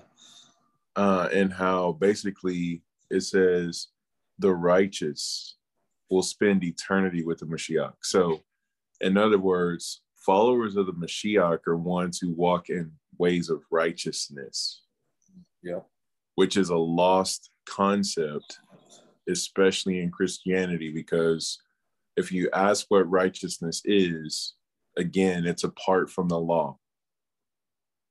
But if you do it that way, it really breaks up, all of what we've been talking about this past podcast. So I just wanted to point out followers of the Mashiach are people who are in Torah, and they're not in Torah for just the Torah's sake and like, this is the only thing that we do, but it's like we truly have Emunah and Hashem, and we follow the shepherd, kind of things like that. But, this whole, but do you believe in Jesus? It's just kind of like, if we define what that is, that would be a better way to approach the conversation. So that was just something I saw at the end of this rumination as you were reading it. Because when you talk about things being Jewish, you talk about Jerusalem, the holy city, those aren't terms that's used in the church. No. Well, like he says, they're spiritualized, glossed over. I literally heard a Christian rap song this past weekend that said, yeah, I'm the new Israel. I'm the new Jew. Like, I was just like, yikes. But he's parroting what he's been taught by his pastor. So. Oh, boy. Is there an echo in here? Yep. On to Torah, though. Yeah. Boy. Now, in Perkei Avot, I take it back a verse, 520. 520. Any controversy which is for the sake of heaven will result in something permanent. But when it is not for the sake of heaven, it will have no permanence. Which controversy was one that was for the sake of heaven? Hillel and Shammai. Which controversy was not for the sake of heaven? Korach versus Moshe. And to your point about going back to last week's rumination about the so-called Great Commission. Yeah. It's about acts of righteousness. wherein, I mean, they contradict themselves. Oh, okay. So you're saying to me that our righteousness can only be found in Messiah forensically, but yet when I do perform the mitzvahs of the Torah, I'm not getting any righteousness at all. Is that what you're trying to tell me? Because when you guys keep quoting Matthew 28:19 to make disciples, get them in your church, get them saved, get them to accept Jesus into their heart, that's a work.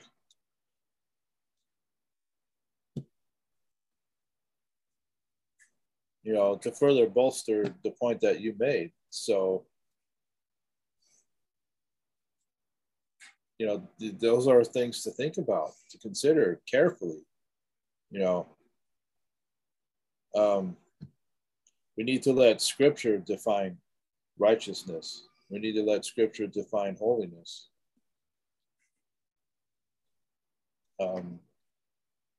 Of course, the Torah defines who God is, you know. It begs exploration, it begs study, you know. Because once you start learning about who he is, then, you know, a lot of the other pieces will come together and will make a lot more sense.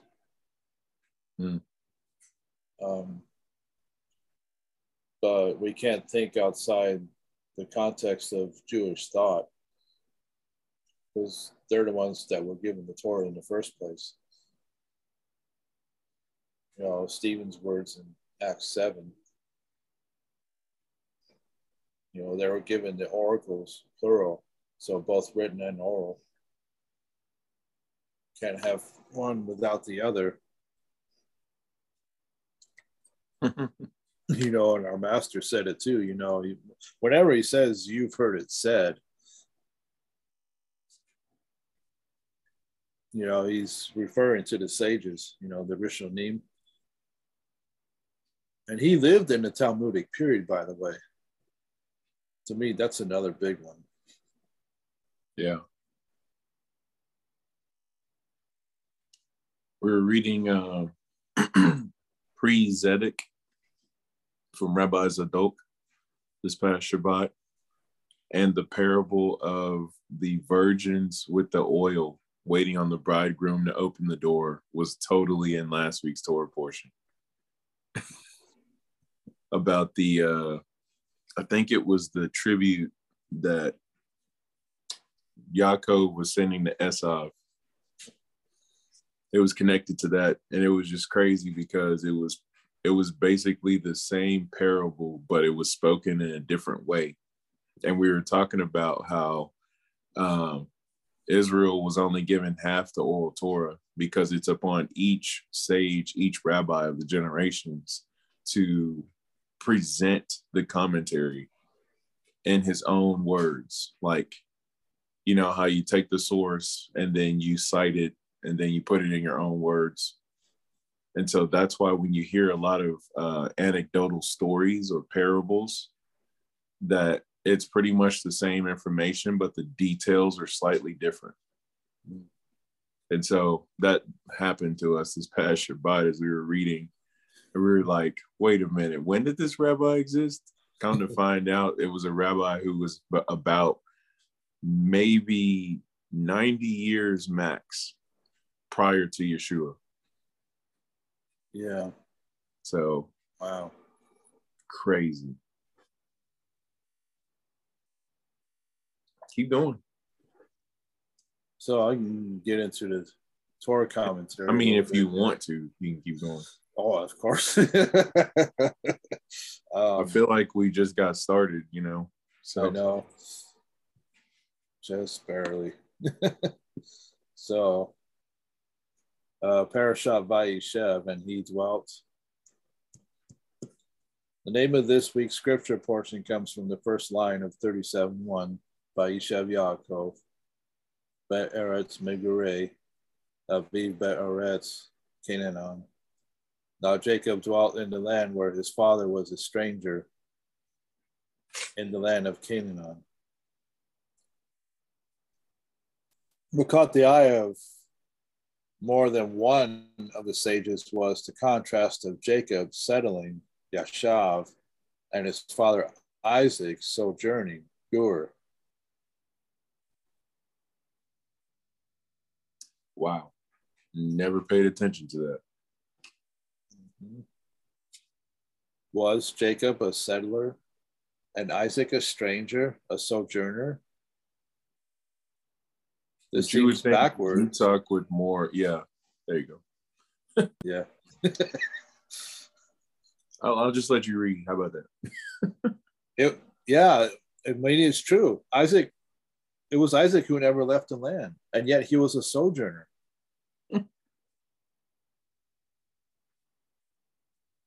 It was Jacob who sojourned and wandered. Who is the stranger and who is the settler here? Wow. I mean, what were we reading in last week's portion? Jacob's all over the place. Yeah. Making Isaac.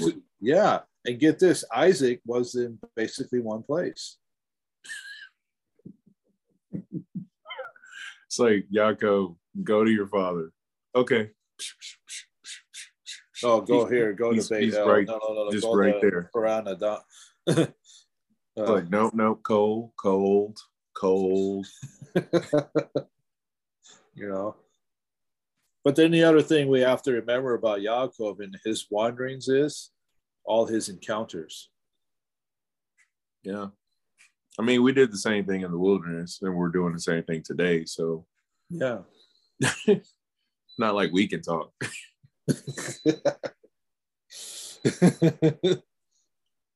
Yeah. I mean, we're meant to ask these questions, you know? True. Gotta do it. Discovered the issues of dwelling and settling in a place, and how we may still be sojourners and strangers at the same time that we are settlers. That reminds me of a Christian hymn. This world is not my home. Mm-hmm.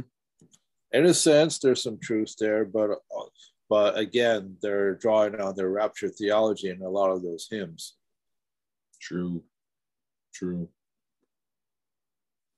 But Olam Hazeh is not our home, yet we are wanderers and settlers, in the sense that Hashem has us settling down where we're at right now. Yeah. But we're still wandering. Because, I mean, I live in this apartment, but I don't own it. It's almost like it's ownerless.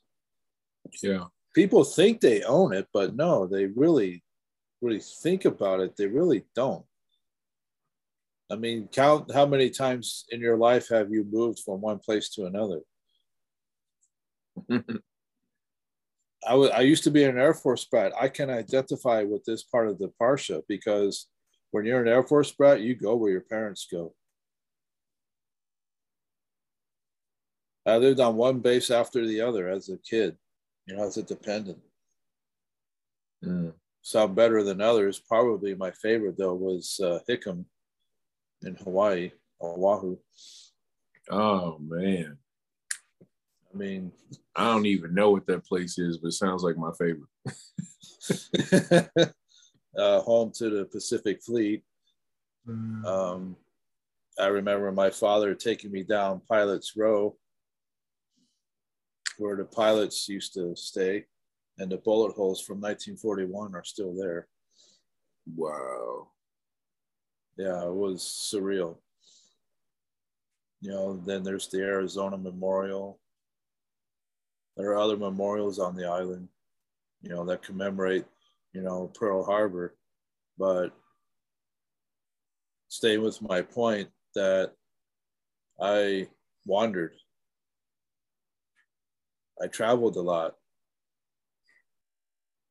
And then I used to drive big rig all around the country. So I wandered in that respect. Good night. You know, been through a lot of the states. I to be honest, that part of it I really liked. I got to see the country. So in that respect, Yaakov saw things that Yitzhak didn't. He experienced things that Yitzhak didn't. He experienced the Sulam, the ladder, and the angels ascending and descending. He encountered Hashem at Peniel. Mm-hmm. He got his name changed from Yaakov to Israel. And I love Rabbi Trugman's permutations on Israel. Oh, man. So good. Yeah. I mean, Shir, song, Yishar El, upright of Hashem, or upright of the mighty one. Mm-hmm. Yeah, you know, stuff like that. It's the other thing about Yitzhak, he dug the wells. And he's the only patriarch that didn't have a name change. Yeah.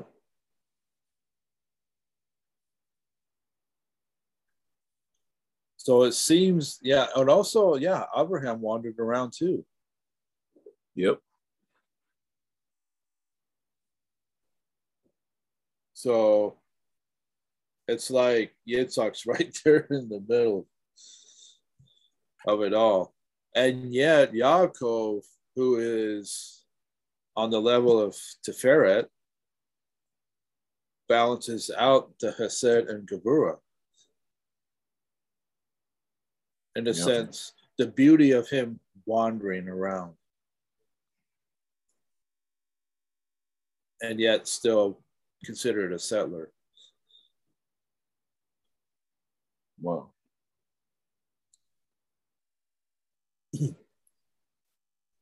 This week's Parsha has a lot of sojourning in it. It also accounts of those who dwelt in the land.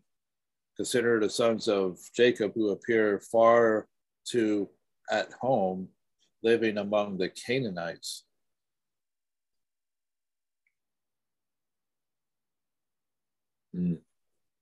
Consider Joseph, who sojourns in the land of Egypt as a result of being sold into slavery, and how the land itself seems to become inhospitable to Jacob and his sons because of famine. This is a portion about sojourning and dwelling. It is a portion of strangers and aliens.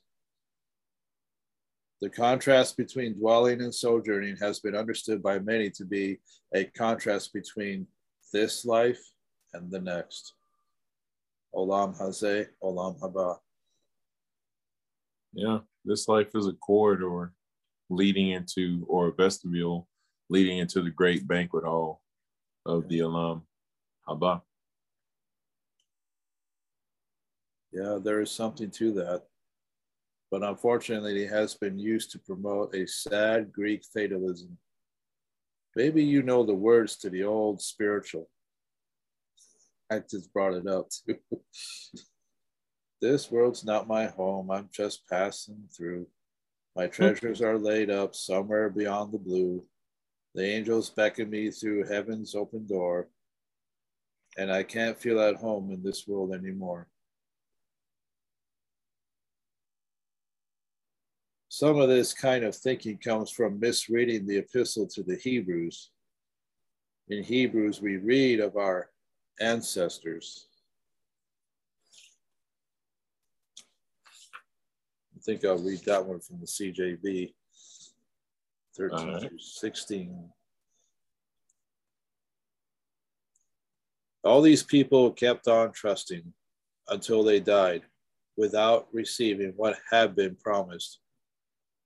They had only seen it and welcomed it from a distance, while acknowledging that they were aliens and temporary residents on earth. For people who speak this way, make it clear that they are looking for a fatherland. Now, if they were to keep recalling the one they left, they would have an opportunity to return. But as it is, they aspire to a better fatherland, a heavenly one. This is why God is not ashamed to be called their God, for he has prepared for them a city. I go to prepare a place for you, that where I am, you may be also. 1 sec.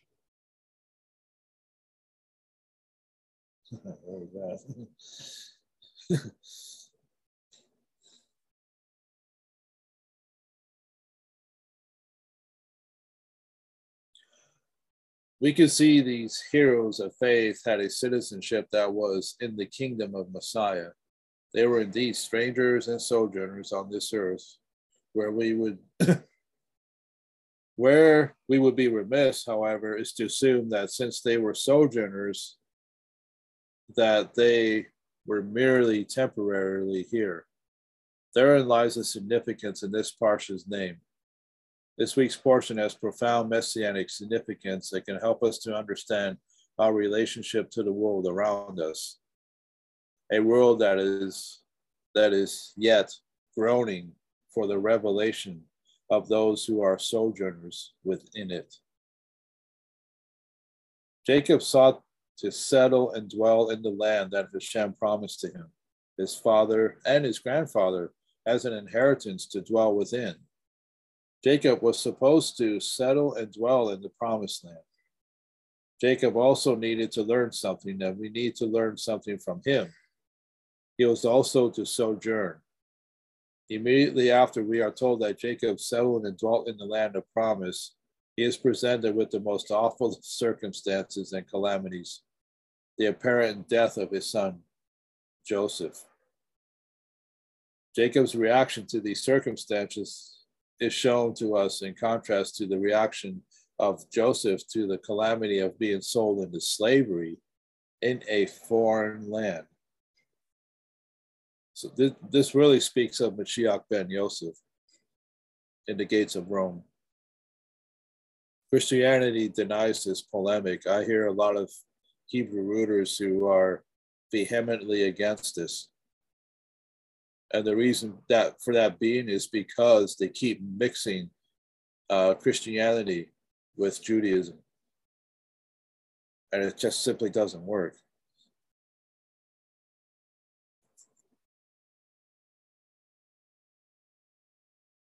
Because that invites all kinds of misinterpretation, false teachings.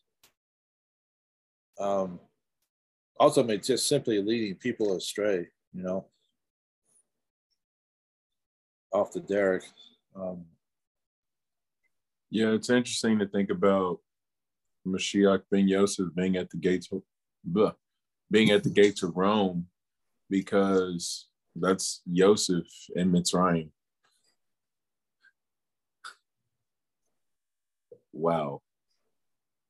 And Matthew draws on this imagery, by the way, when he says, and he quotes, I think it's Micah, out of Egypt have I called my son.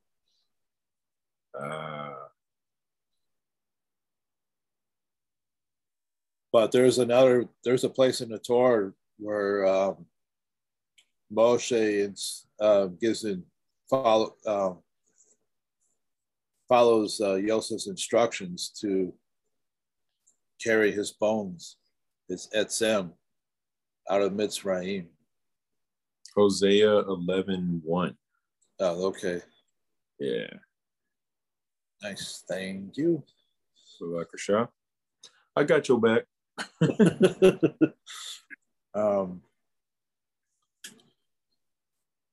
Which the bones again is atzmut. Etzem is bones. Those two words or meanings are tied so closely together that in the sense they are one and the same. Yeah.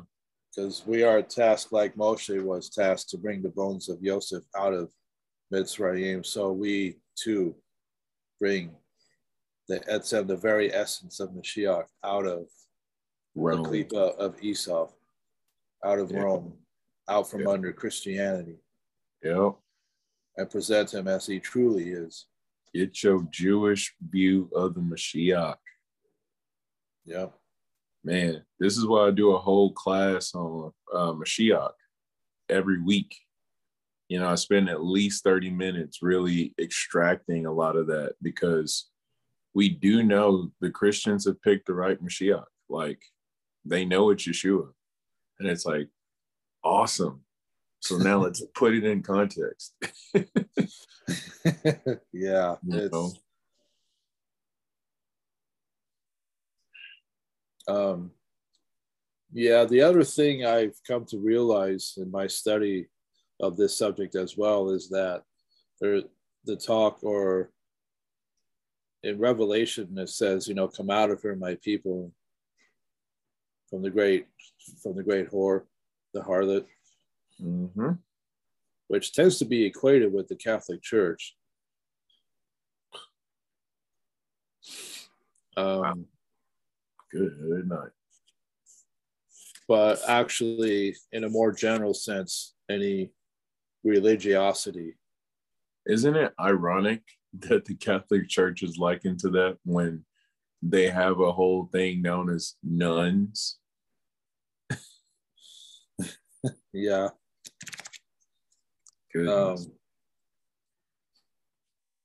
But in Revelation, it's depicted the destruction of Babylon, the great harlot,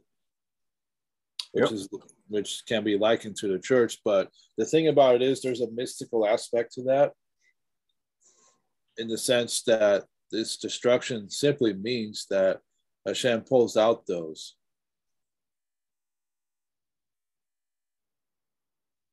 That return the Torah, who are willing to learn from the Jewish people the proper identification of Mashiach. Right. This is something I thought about for quite a while, and I thought, it seems like this is what the rabbis are really trying to say, is that the destruction of the church will come about when a remnant from the nations is pulled out. I mean, I would prefer it to be everybody, because as the scripture states, he's not willing that any should perish, but that all should come to Teshuvah, all should return to the Torah. And here's why we're still in exile. Yeah, that's the other thing about that. Getting to make that hope a reality. Yeah. To make sure that they can see the Jewish Messiah in us. Mm-hmm. Yeah, we're the Mashiach now. Mm-hmm.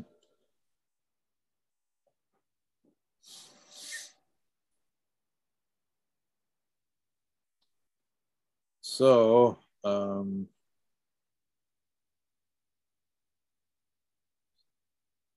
as we will learn, Joseph, the sojourner and stranger in Egypt, will rise to become the ultimate settler, a ruler, whereas Jacob spends the intervening years simply waiting to die, as if this life was not worthy of living. In that fatalism, Jacob was not dwelling in the land as Hashem wanted him to. I mean, what do we see Christians doing?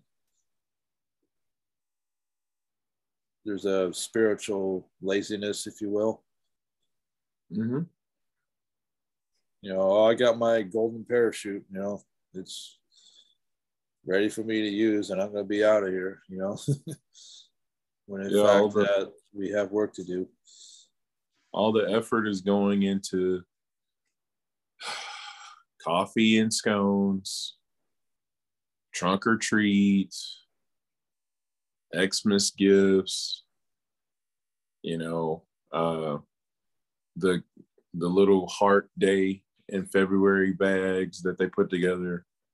That's all the effort right there. It's like, if you just take that energy and put that into actually engaging, there you go. But again, misdirected Kedusha. We talked about that. Yeah.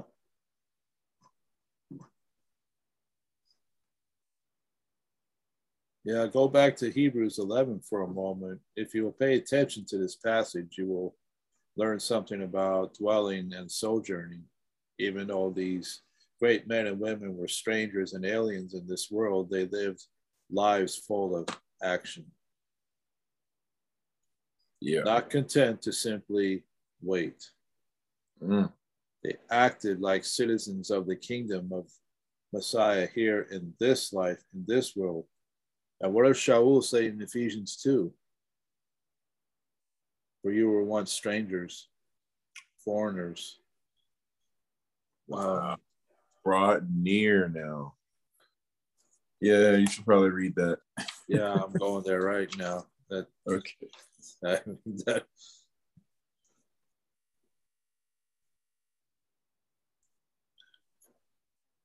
Should be around 2:13. Yeah. Therefore, remember your former state, you Gentiles by birth, called the uncircumcised by those who merely because of an operation on their flesh are called the circumcised. At that time had no... Can you just like say wow on that sentence real quick?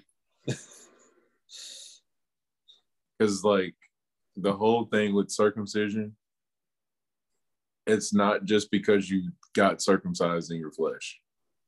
Yeah. There's so much more to that. I mean, it's a part of it. Yeah. It's a token of the covenant, yes. A reminder of the covenant. That's its function. Man. But the Rambam on Genesis 17:6 tells us that the covenant was efficacious even before Abraham performed the act of Brit Milah. So what does that tell you about the act itself? Yeah, it's exactly what Shaul just said. Only reason you're called a person who's circumcised is because you got circumcised, not because you're actually circumcised. Yeah. And then in Devarim, I believe 30, I will circumcise your heart, Hashem says. Oh, the Teshuvah section. Yeah. So continuing, at that time had no Messiah. You were estranged from the national life of Israel. You were foreigners to the covenants embodying God's promise. You were in this world without hope and without God. But now, you who were once far off have been brought near through the shedding of the Messiah's blood. For he himself is our shalom. He has made us both one and has broken down the Mechitza which divided us by destroying in his own body the enmity occasioned by the Torah with its commands set forth in the form of ordinances. He did this in order to create in union with himself from the two groups a single new humanity and thus make shalom. And in order to reconcile to God both in a single body by being executed on a stake as a criminal and thus in himself killing that enmity. You know, this is the what the sages talk about with Adam, how he could have been the first Jew. Because had he not eaten from the tree, he would have kept all the mitzvot and all of his descendants would have been considered to be Jewish. Which is so funny because through Mashiach, we have the second Adam. You know, like, so all of his children are actually Jewish. So like the original intent, because right now it's just the Jews and the nations. Yep. And so through conversion, you actually unite those two bodies. Yeah. But yeah, such a rich piece of commentary right there. Yeah, the commentary on these verses. You who were once far off and have been brought near, both Jews and Gentiles have equal access to God the Father through the shedding of the Messiah's blood. Ephesian Gentile believers have made a change in both their identity and religious status. Verse 13 displays imagery from the sacrificial system in Jerusalem, in which the offerings would temporarily cover the sins of Israel. And on verse 14, he has broken down the Mechitza, which divided us.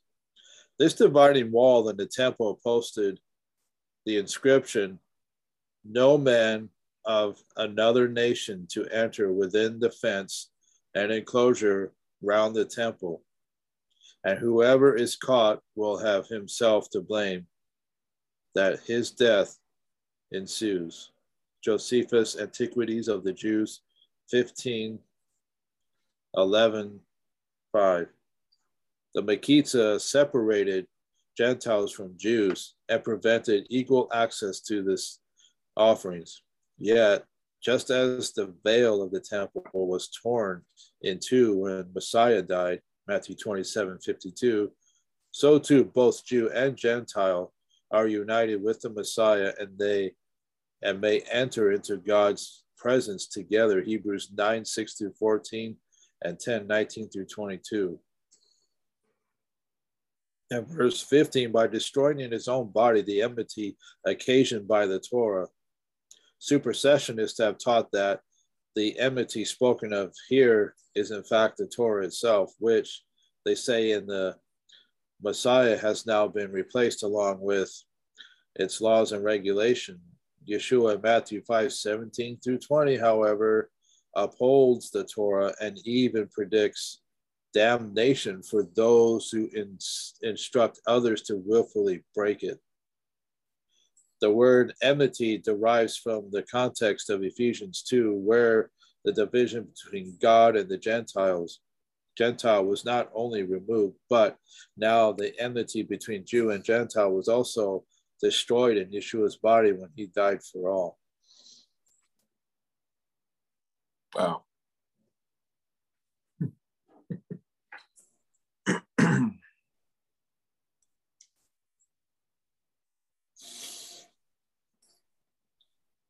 So Joseph gives us this perspective, how to dwell in this world as a sojourner, a citizen of the kingdom of Messiah.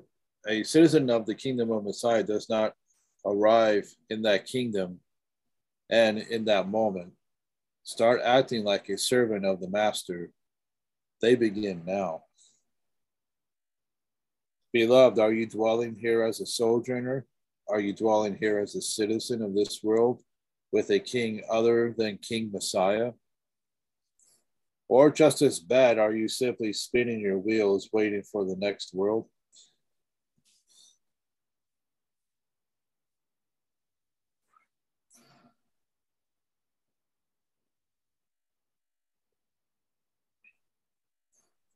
So the word for the enmity that was broken down,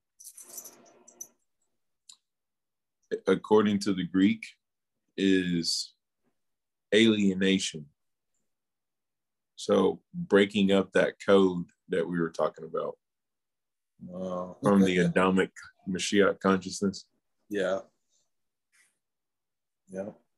So that's what he was doing. He was actually getting rid of the corruptive code of the Nakash is really what he was doing. They call it Zohama. Zuhama, the waste. Yeah. The Arizal uses that language. Yeah. That's Ephesians chapter 2, man. Yeah, absolutely. All right. Anything else before we land the spaceship? Oh.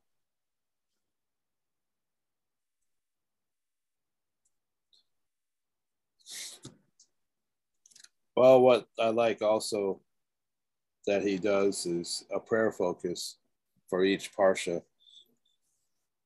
Vidui, confession. After praying the Shemoni Esrei, also known as the Amidah, as part of the morning prayer service, the Vidui is prayed. It is the prayer of confession. Our God and God of our forefathers, may our prayer come before you, and do not ignore our supplication, for we are not so brazen and obstinate as to say before you, Hashem, our God and God of our forefathers, that we are righteous and have not sinned. Rather, we and our forefathers have sinned. We have become guilty. We have betrayed. We have robbed. We have spoken slander. We have caused perversion. We have caused wickedness. We have sinned willfully. We have extorted. We have accused falsely. We have given evil counsel. We have been deceitful. We have scorned. We have rebelled. We have provoked. We have turned away. We have been perverse. We have acted wantonly. We have persecuted. We have been obstinate. We have been wicked. We have corrupted. We have been abominable. We have strayed, and you have let us go astray. We have turned away from your commandments and from your good laws, but to no avail. But you are righteous in all that has come upon us, for you have acted truthfully while we have caused wickedness. O God, you are slow to anger. You are called the Master of Mercy, and you have taught the way of repentance. May you remember this day and every day the greatness of your mercy and your covenant, kindness to the offspring of your beloved ones. Turn us in mercy, for you are the Master of Mercy.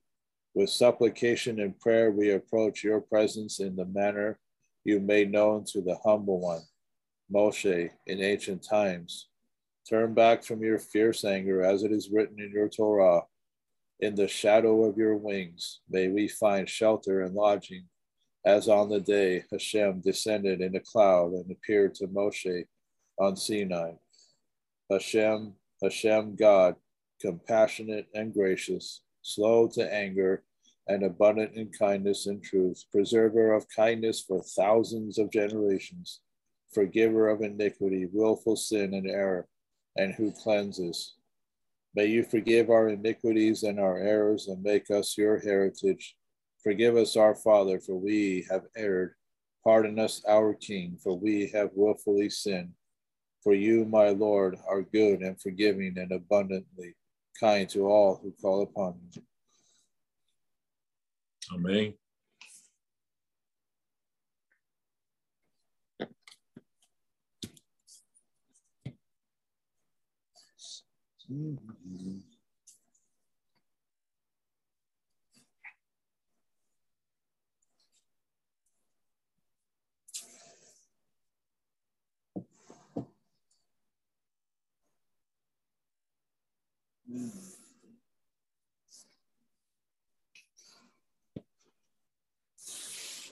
Time to come in for our landing.